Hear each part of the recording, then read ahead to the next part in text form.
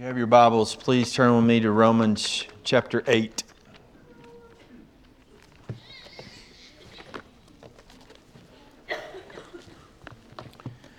Last week I just skimmed across the top of Romans 8, but there's so much good stuff here, I can't just bump up against it and walk away from it. I do want us to spend the next few weeks looking at these glorious truths in much finer detail. As I said, this is the Mount Everest of Romans, and so we've got much to learn in Romans chapter 8.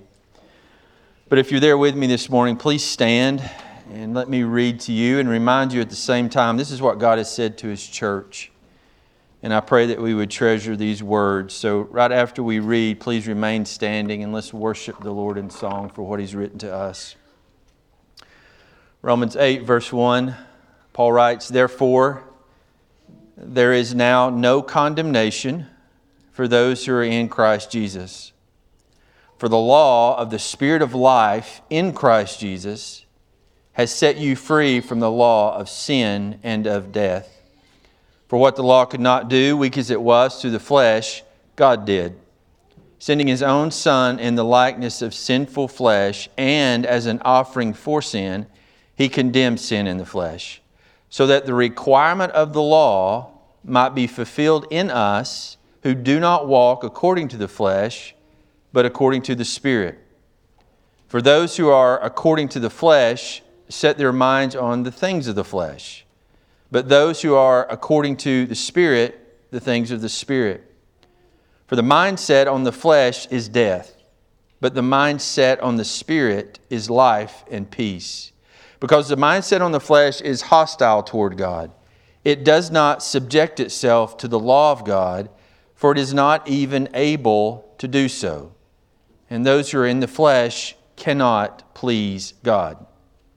However, you are not in the flesh, but in the Spirit, if indeed the Spirit of God dwells in you. But if anyone does not have the Spirit of Christ, he does not belong to Him. If Christ is in you, though the body is dead because of sin, yet the Spirit is alive because of righteousness. But if the Spirit of Him who raised Jesus from the dead dwells in you, He who raised Christ Jesus from the dead will also give life to your mortal bodies through His Spirit who dwells in you."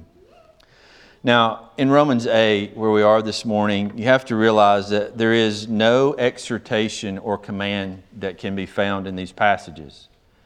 Paul is simply teaching the church about the ministry of the Holy Spirit. And so what we see here, we have to not so much directly apply, but understand how it indirectly applies to our life, because these are the things that the Spirit is doing. And so we have to submit ourselves to the work of the Spirit within us. Now, this is especially important sermon for us this morning because of what we're seeing take place in the world today. And it's taking place so rapidly. The world is becoming a very powerful and effective influencer of people in a particular mindset that is without question godlessness, okay? We are seeing what we talked about in Romans 1, that God is giving the world over to a depraved mind at a rapid rate, and the world is taking that and running with it away from God at an extraordinary pace. When the list is given by Paul in Romans 1, he says that the world is being filled with all godlessness or unrighteousness, wickedness, greed, evil, full of envy, murder, strife, haters of God, insolent, arrogant, and on and on and on he goes. This is how the world is impacting those through its influencing messages. This is how it is forming the world's way of thinking. So this is very important for us this morning because it is the Holy Spirit that works in exactly the opposite direction, creating within us a desire to think in a way that pleases the Lord. As I said last week, the first half of Romans 8 is about the significant roles of the Holy Spirit. So we need to listen carefully to everything that the text is saying within Romans 8, but we also need to be very careful to pay attention about what is not said in Romans 8, about what the Holy Spirit is not doing. And the reason I say not is because there is so much misunderstanding about what the Holy Spirit is doing in the church today. we have, without question, diminished the influence of the Holy Spirit to the master of emotions and nothing more. In fact, what is about the only time you hear the Spirit of God mentioned in a church service in these days? And you hear it pretty often. The Spirit was so active in the service this morning that brother so-and-so didn't even get to do what? Preach. Now, before I walk down through this, I don't want to say that the Spirit of God does not help us in our singing to the Lord. In fact, there is a passage that addresses that very issue, and it's in Ephesians chapter 5, verse 18. You'll remember it. Paul tells us there, do not be drunk with wine, for that is dissipation, but be filled with the Spirit, speaking to one another in psalms and hymns and spiritual songs, singing and making melody with your heart to the Lord. Now, I'm not meaning to split hairs here, but this is not in the context of a worship service. This is just in the context of daily living. That the Spirit of God leads us in this mindset and this attitude and this action of opening our mouth and singing praises to God through the day. And one of the most memorable times I ever experienced that was when Brother Don McDougall was here, and everywhere I drove him around that particular week, if we weren't talking in the car, he was singing hymns. And so I got to the point to where I just stopped talking because I wanted to hear him sing. He knew so many hymns and praises to God, and I would sing kind of quietly under my breath. But I just enjoyed that moment, and I realized what the Spirit of God was doing as far as worship. It takes place on a daily basis, not just here within the context of the worship setting of the body.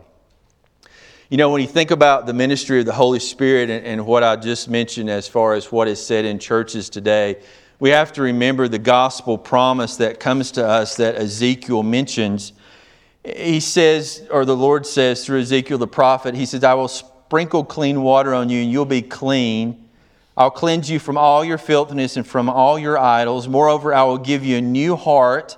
And then he goes on to say, I will put my Spirit within you and cause you to walk in my statutes. You will be careful to observe my ordinances. Meaning the promise of the Holy Spirit, He is directly connected with the Word of God and us keeping the Word of God.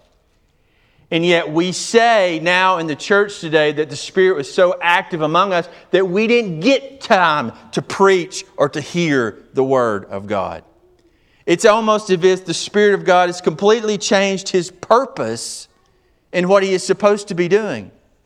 When you reflect on the day of Pentecost, when God actually fulfilled that promise and sent the Holy Spirit, did He lead from the choir loft or did He lead from the pulpit? I would suggest to you that the Spirit filled the followers of Christ so that they opened their mouth and proclaimed the glories of God in the gospel. You see. There's passages all over the place that speak to us. You think about when we put on the full armor of God. One of the ways that we do that, He tells us, is to take up the sword of the Spirit, which is what? The songbook? No, it's the Word of God. You see, what the Holy Spirit is supposed to be doing is leading us in the Word and allowing the Word of God to manifest itself in our lives.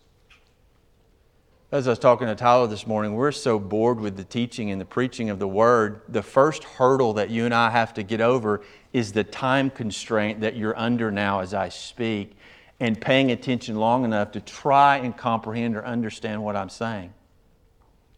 Oh, we're so far away from the Spirit of God in the church today. It's shameful. We need to fully understand what He's doing in our midst and lay hold of those particular things and allow the Spirit of God to work among us.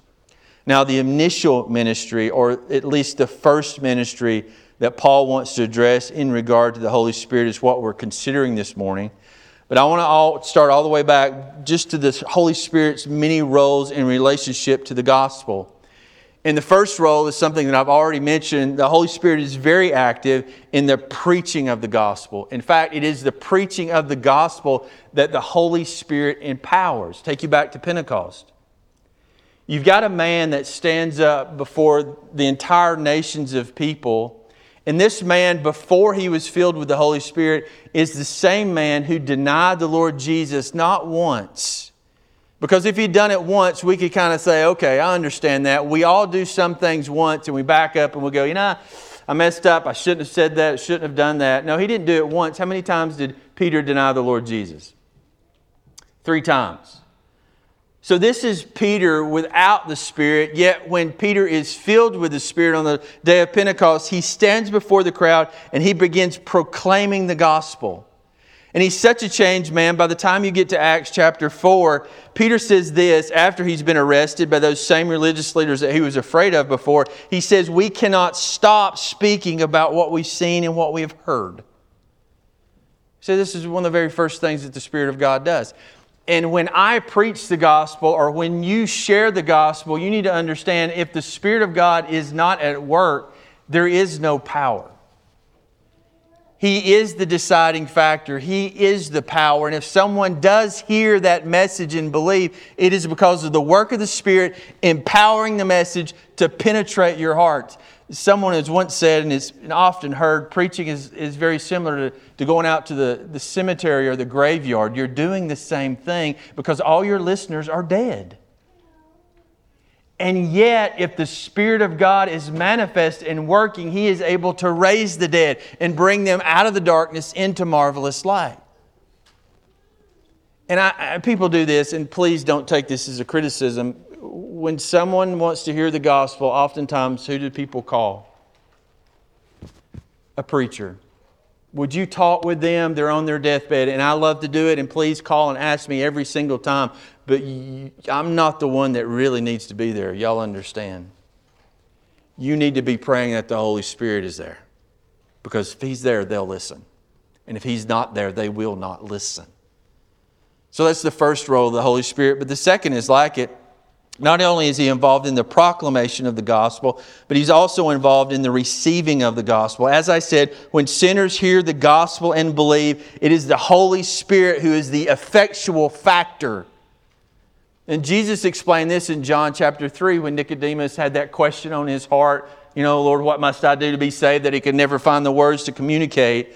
And Jesus responds with, truly, truly, I say to you, unless one is born of water and the Spirit, he cannot enter the kingdom of heaven. In other words, Jesus immediately communicates salvation with the Holy Spirit. You must be born of the Spirit of God. He goes on to say, that which is born of flesh is flesh, and that which is born of spirit is spirit. Don't be amazed at what I say to you. You must be born again. The wind blows where it wishes. You hear the sound of it, but you don't know where it's coming from or where it's going. So is everyone who is born of the Spirit. He's the effectual factor. And I'm convinced of this. There's a great many men that has been convinced by other men, and a great fewer men that's been converted by the Holy Spirit. Because when the Holy Spirit does it, men are truly changed. And that's one of the reasons I guess reluctance is the word when it comes to speaking with children about the gospel. Because they're so willing to hear, they're so willing to do whatever you tell them to do. But I know that it's an absolute necessity that the Holy Spirit convert them and not me. And I've seen many parents, not from this congregation, but from other churches that I've been a part of in the past, be so anxious for their kids to come to saving faith, and rightly so, that they press and push and lead their kids along into saying and to doing and to whatever else, and not being patient and praying and waiting for the Spirit of God to work in their child's heart. You need to understand it's not words that they need to recite. It's the Holy Spirit that they must hear from. And when He does, there is a powerful change in all of our lives. But it's not just the preaching, it's not just the receiving, but it's also the sealing. And we learned this back in Ephesians 1 where Paul writes, after listening to the message of truth, the gospel of your salvation, having also believed, you were sealed in Christ with the Holy Spirit. And I've used this illustration over the past several weeks. It's the marriage union, right? And it's like the Holy Spirit presides over that service. He's the one that seals us in Christ, and you're not going anywhere. He makes that effectual sealing or that effectual bond with us in the Lord Jesus Christ, and we're not coming out of that union. For those who teach or preach or believe in the fact that someone can have salvation and lose salvation, don't understand the ministry and work and power of the Holy Spirit. He does these things. He's the one that seals us in Christ. And we don't break eternal bonds. If you remember when I read the whole of Romans just a week or so ago, Romans 8 ends with, nothing can separate you from the love of God. And it starts with death, but what's the second thing that can't separate you? Life. Your life. Meaning there's nothing you're going to do to separate the bond that was formed in Christ by the power of the Holy Spirit. Nothing separates that bond. And so we have that comfort, right? But not only does He make that seal, He's also there as a pledge or as a promise. God puts that Spirit within us as a promise of our redemption. And that's what He's looking for. That's the reason that we are redeemed and raised to newness of life. Look at verse 9 of Romans chapter 8. Look what Paul says here. You are not in the flesh, but in the Spirit, if indeed the Spirit of God dwells in you. But if anyone does not have the Spirit of Christ, he does not belong to Christ.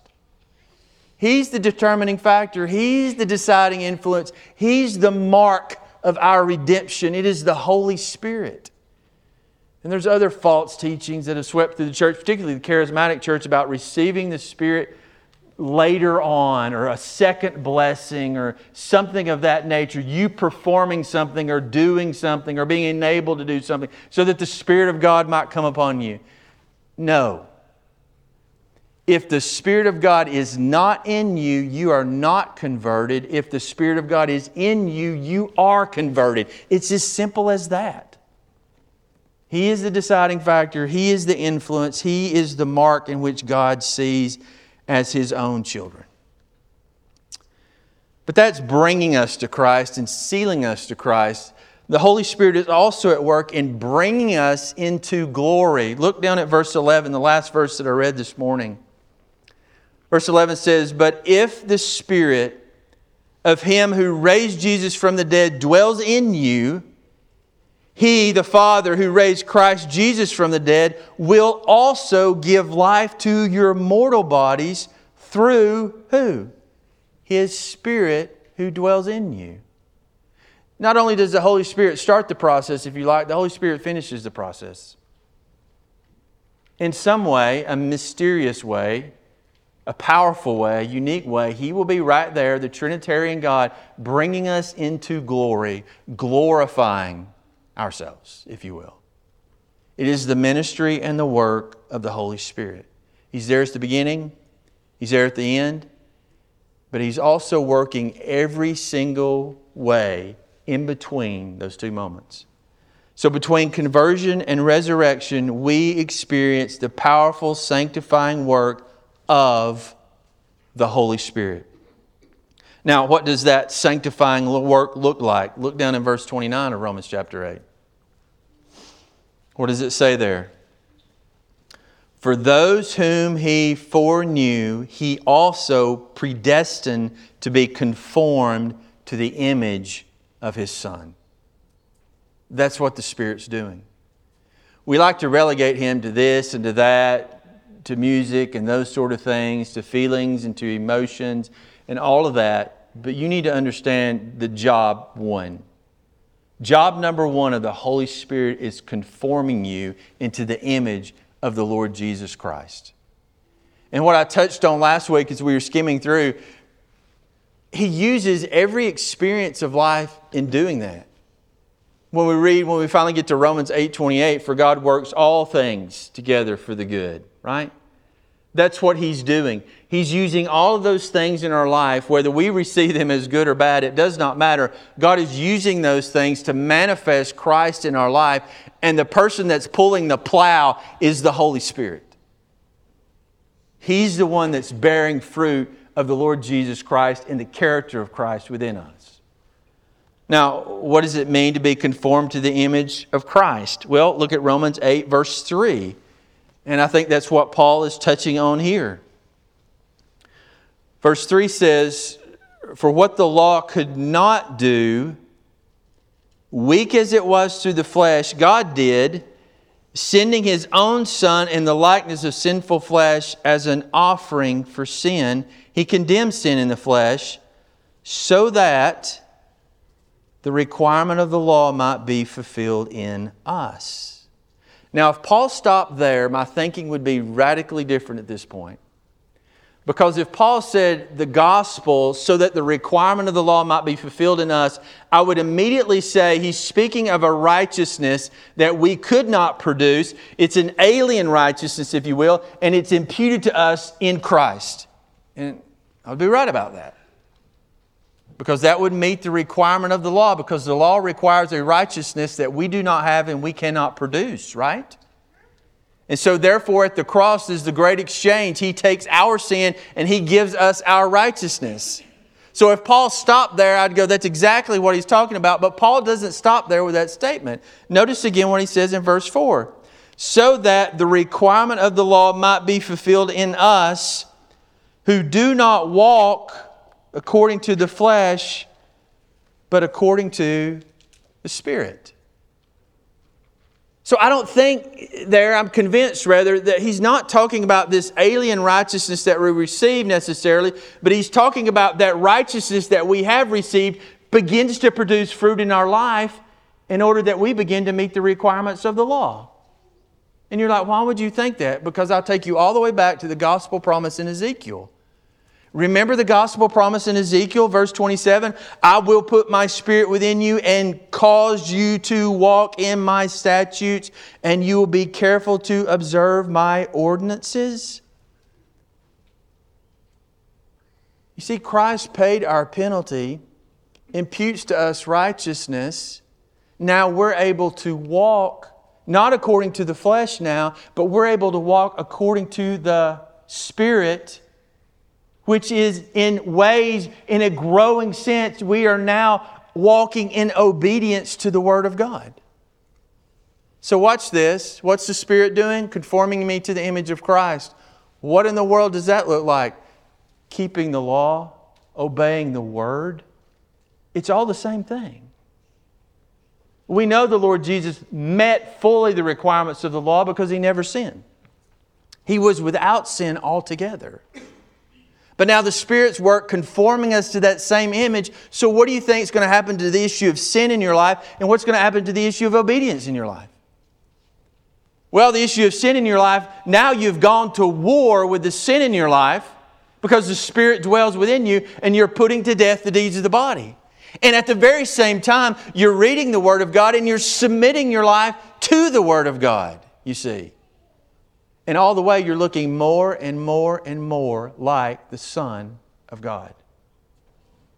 Now, how does the Spirit do all that? It's pretty simple math. The first thing He's got to change in your life is how you think. And so Paul wants to take up this issue of your mind. And here's why. Let me give you a little bit of the end of the story before I walk you through the details.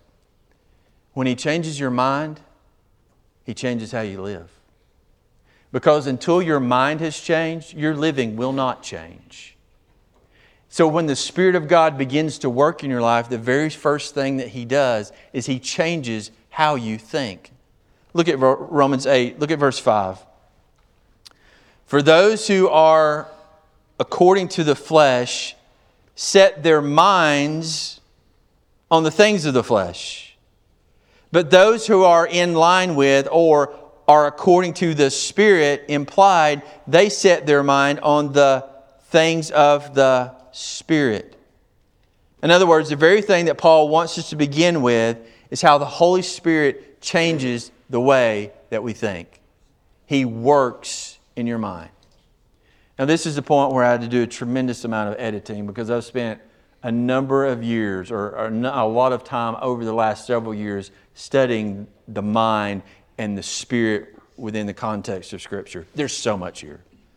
I mean, I was just weeding out passages because I was like, I don't have time. This is literally something we could spend 6 weeks talking on that I'm going to summarize in just a few more minutes with you. But I encourage you, when you're reading through the text and you notice the word mind, you need to understand that there's a number of Greek words that we translate into mind, and I'm about to give you just a few of them. But these truths are found all over Scripture because this is so important. This is the beginnings, if you will, of your sanctification. This is where he's shooting at. This is the bullseye, if you will. So one of the Greek words, and again, we take just a basket full of Greek words and we translate all of them into the mind, which is unfortunate. But among those, let me give you 3 words this morning, and you can just listen if you're taking notes. You can catch up with me later, and I'll give you my notes. But the first Greek word, I'm describing these kind of in more of a significant order as we go. But I guess the simplest word would be the word nous, spelled exactly like hangman's noose, if you like, N-O-U-S. But it basically means understanding. And we often find it translated mind in the Scriptures. Let me give you, for instance, where we find this word. Luke chapter 24. The Lord Jesus is risen from the dead. He's meeting with His disciples. And there Luke writes these words. Then Jesus opened their minds to understand Scripture.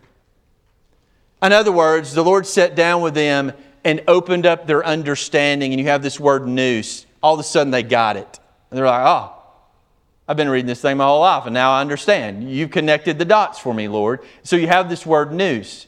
Now the reason I want you to know this word is because this word is used a couple of times in Romans in very important places. The first place that it's mentioned, we've already been through, Romans 1 verse 28. It says there, just as they did not see fit to acknowledge God any longer, God gave them over to a depraved what? Mind, which is this word nous. In other words, God is giving this godless world over to a depraved understanding. They don't get it. They have no concept of truth whatsoever. Oh, I could use all kinds of examples here. Let's just start with the issue of abortion. And you have a conversation and you're going, do you really not get this? The baby inside of you is a person? That they're like alive? Do you not comprehend that? Oh no, they have no comprehension or understanding of truth. They don't care about truth. Their nous, if you will, is totally depraved. They don't get it. They don't see it. They don't understand at all. And we could talk about a number of issues again, but you get the picture. I have no comprehension. I have no understanding. And you're standing there in disbelief, shaking your head like, I don't understand how you don't get this. Well, the reason they don't get this is because they have no understanding. They're depraved of mind. So that's the first place it's used. One of the last places it's used, significantly enough, is Romans 12 verse 2. Do not be conformed to this world, but be transformed by the renewing of your mind. And it's the word nous. Don't be thinking like this world any longer. Be transformed by the renewing of your understanding. And you go, oh, I get this. I understand this because I'm beginning to understand truth. I begin to understand things from God's perspective and not the world's perspective. How did this happen? Work of the Holy Spirit. He's the one that's doing these things in your life. He's the one that's helping you see things from a whole new way of thinking, a whole new context. And you begin to think differently. The second word, and I just want to mention this word, dianoia. It's only used 12 times in the New Testament, not used in the book of Romans, but it's a little advanced understanding because now we've moved into the area of the process of thinking. This has involved critical thinking. And the reason that I want you to understand this because I want you to see Ephesians 2:3 in this process. It says, among them we too all formerly lived in the lust of our flesh, indulging the desires of the flesh and of the mind, and were by nature children of wrath. Dianoia, critical thinking. We indulged ourselves in this way of thinking that was completely away from God and toward the flesh. In other words, if we were hungry, we ate whatever we wanted. If we had an itch, we scratched it. If we had a desire, we fulfilled it. Right? We had this critical thinking way where man was absolutely in the center of everything and God was utterly removed. That's the word dianoia. Let me take you to the third word and the last word, phroneo. If you're taking notes, this is the most important word, P-H-R-O-N-E-O, phroneo. This is it. This is the sort of thinking that directly affects living. If you've ever spent much time in the book of Philippians, this word is used a number of times, but it's also used in Romans a few times as well. It's a very important word. Let me give you just a little bit of background for this word so you can kind of grasp it. It's a mindset. It's a way of thinking. Again, it's being so convinced that it affects how you live. Matthew 16 is where this word is used. Do you remember Matthew 16? It's when the Lord Jesus revealed Himself to the disciples. Now, who do you say that I am? And you remember what Peter said, you're the Christ, right? Now, right after that, immediately after that revelation that Peter gets that, Jesus begins to explain that He's about to go up to Jerusalem where He'll suffer and He'll be crucified, right? Now, do you remember what Peter said in response to that dismal news that they're going up to Jerusalem and then the Lord there is going to suffer and be crucified by the religious? Peter says this, God forbid it, this will never happen to you. That's what he says to the Lord. Now listen to the Lord's response. But Jesus turned and said to Peter, get behind me, Satan. You're a stumbling block to me, for you are not setting your mind on God's interests, but man's. That's this word. In other words, Peter, the way that you think is so man-centered that you're no longer following God's will, you're following Peter's will. And the only thing that's important is that we follow God's will. So he responds to Peter, get behind me, Satan. And we think how cruel, but no, how significant. Because Peter had a mindset that was carrying him directly away from God. And the Lord was like, oh no, Peter, not going to happen around here. You need to change the way that you're thinking. And if you change the way that you're thinking, you'll change the direction in which you're walking. It's not about what you think. It's not about what you want. It's about what God wants. Therefore, we are going to Jerusalem. And I will suffer and I will be crucified. You need to change your phroneo. It's a way of thinking that affects how you live. To give you another worldly example, you think about politics. Man, people are so convinced in their politics. I have come to understand that it does not matter what you say about their candidate. He could be the worst human being on the planet, but it will not change how they vote. Because they're absolutely so convinced about these particular things, they don't want to hear it. You see, their mindset is such that nothing will change how they vote. That's this word. I have a mindset that affects how I do, how I live. Enter the Holy Spirit. That's exactly what the Holy Spirit gives you.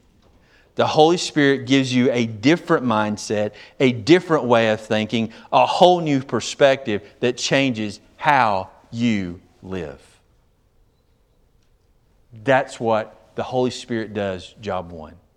Because He's got to change what you do. He's got to change how you think. He's got to change what you say. He's got to change how you live. And the only way, and He's not concerned with externalism.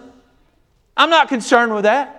Holy Spirit's not concerned with you coming to church on Sunday morning, dressing up nice, putting a smile on your face. No. He wants to change your heart so that you're so much in love with the Lord Jesus Christ. If you find an opportunity to worship your Lord and Savior, you're there.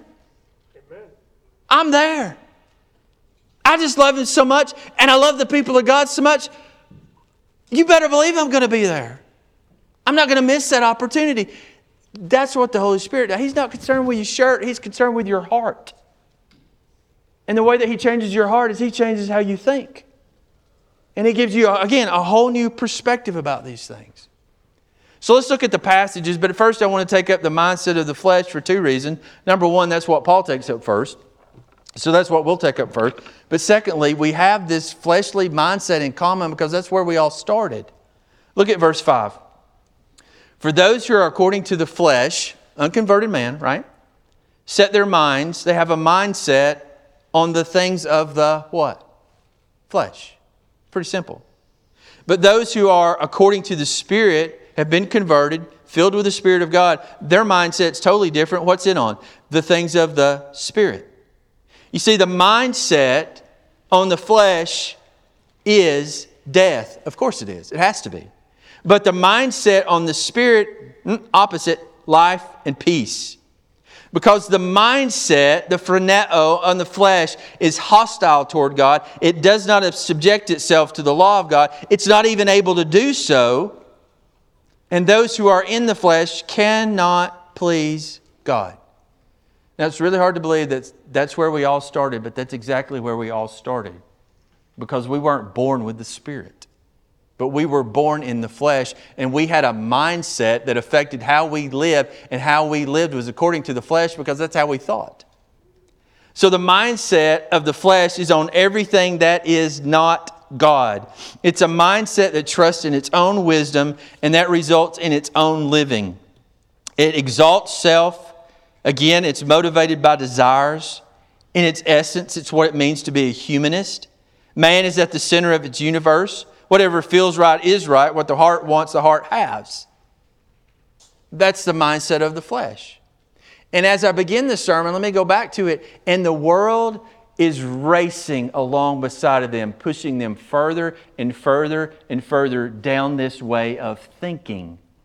It wants them to think this way, and so it loads them in the wagon and it tears off down the road exactly opposite of the direction that God's going in. You think about the sexual mindset in our day. It could not be further from truth. You think about sexual identity in our day. Man, we could use all those words. Noose, you got no understanding if you don't know the difference between a man and a woman. And you're a man, you want to call yourself a woman? Your way of thinking could not be more godless, could not be more set on the flesh, could not be more motivated by a lack of truth. In fact, what is it? In Ephesians, it's referred to as ignorance.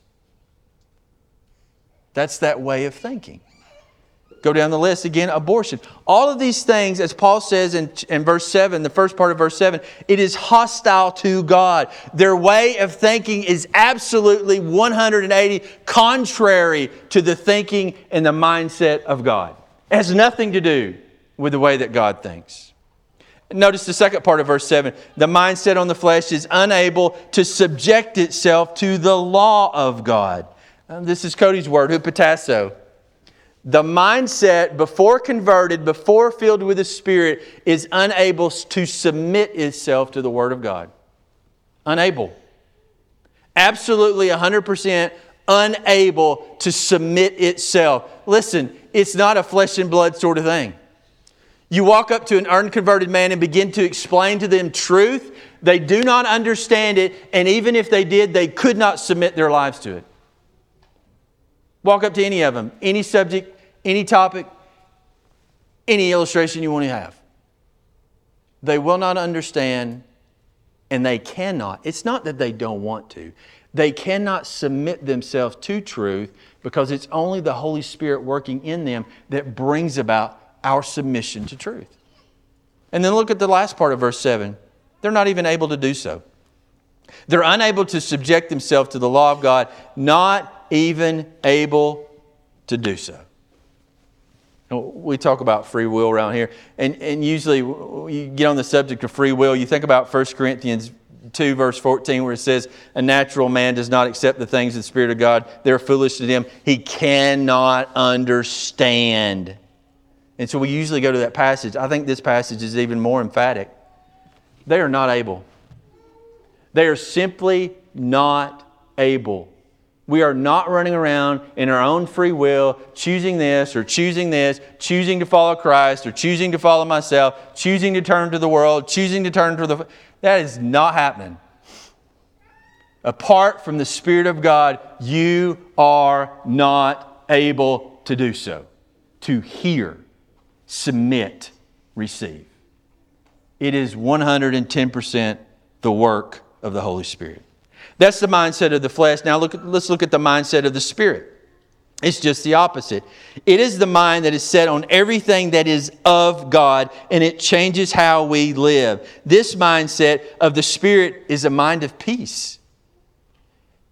It's a mind of peace. It's not a mind at war. It's a mindset that pleases God because it submits to the Word of God. It's a mindset that is able, listen, if you're filled with the Spirit of God, you're able to submit to the Word of God, according to the text. You just have to hear it and understand it, and you can submit to it. And you have to be careful here. Let me just say this as a warning, and as I'll move on. You know how we say, oh, they're just set in their ways. Never let that be said of you. Because if you're set in your way, you're not set in the Spirit's way. So don't be that way. In fact, the closer that I've gotten to God over the years, and it's been a slow process, I promise you that, but the closer I've got to God, the less set in my ways I have become. Because I know my ways are insignificant. My opinion is the most useless thing, and if I ever share with you my opinion, it's time to remove me from this pulpit because it is absolutely worthless. Your time is much more precious than my opinion. The only things that we need to be set in is the truth that we find in the Word of God. The rest of it, just hold with a loose hand. Because it doesn't matter. Don't be the person that's set in your ways. Be the person that is humble in every way and willing to receive. Because that's what the Spirit's doing. He's changing. And this is the key to the understanding the mindset of the Spirit. He uses the Word of God to shape and form us. It's the Word of God that becomes our filter. It's the Word of God that becomes our mindset. And we see everything in relationship to God. But again, there's no exhortation in the text. I just told you what the Spirit does. In fact, I got to leave Romans to even get an exhortation for you this morning to turn this from an instruction into a message. But we do have responsibility in this matter. You're not supposed to go home, sit down on the couch and just go, okay, go ahead and do it. That would be awesome. But you know what? Let's be honest. We wouldn't do it. Why? Because we like our thinking. Are you really so mature in your faith that perhaps some of you are? You're so mature in your faith that that's how you approach. All right, God, just teach me what to think. I confess, I'm dumb as a stump. I don't know a thing. Would you please teach me? Man, if you're that mature, I'm very proud of you. That's where you need to be. But at the same time, you need to understand this is what the Spirit of God's doing, but it also needs to be something that you give your life to. If you have your Bible, let me take you to the last passage this morning, and then we'll sing. Go with me to Colossians chapter 3. Because Paul uses exactly the same word, except this time he doesn't tie it with the ministry or the work of the Holy Spirit. Colossians chapter 3, verse 1.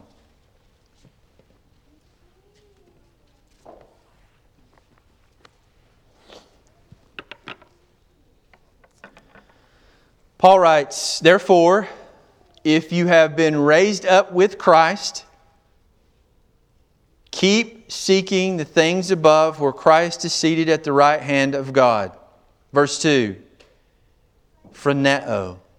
Set your mind on the things above and not on the things that are on the earth. Same word, this time you're doing it. And by the way, it's in a present tense. You're doing it all the time. In fact, you're going through this process that we have to go through as believers, and that's where Paul instructs us in the book of Corinthians. Take every thought captive, because it all starts with a thought. It all starts with your way of thinking. And be mature enough and spend enough time in your Word, when your thinking starts running off in a particular direction, you go, time out. There's no way that what I'm spinning right now is glorifying to God. I may not know much, but I know enough to know that this thing that's rolling through my mind right now does not glorify God. And when the Bible talks about taking that captive, all He's saying is you need to submit that to Christ and go, Father, we got to go in the other way. And so I pray right now, I beg you that you give me the mind of Christ. You bring to mind Scripture. You put something on that radio. You bring a sermon along. Put me in a position. If I can't find truth myself, I would at least hear truth. And I would, by the power of the Spirit, be willing to just submit myself to what I hear and let it change my thinking. You're not couch potatoes, but you still need to understand this is what the Spirit of God is doing. So this needs to be what you're doing. And don't walk around with your hands in your pocket assuming, well, I know. What do you think about, I know. What do you think about this? Oh, I can tell you. Don't be so arrogant. If you know and it's true, it's because you've heard it from God and His Word. And therefore put all your effort into understanding. Remember Proverbs? Get understanding. Get wisdom. Why? Because you're going to need it. Because that's going to shape how you think. And if He changes how you think, He'll change how you live. Now, let me take you to this. If you don't know Christ this morning, I have all the compassion in the world for you. And I said some pretty hard things this morning, that you're without understanding. But don't let that rub you the wrong way. All of us in this room have been in the place where we are altogether without understanding. And it comes to us by way of grace. If you'll turn your heart and life to the Lord Jesus Christ, you'll be filled with the Spirit, and your life will change because He will begin to change the way that you think, and you'll bear fruit to God. But if you're a saint, hey, we got a lot of work to do. We're going to have to spend more time in the Word and more time in prayer in order that these things might change how we think. Let's pray.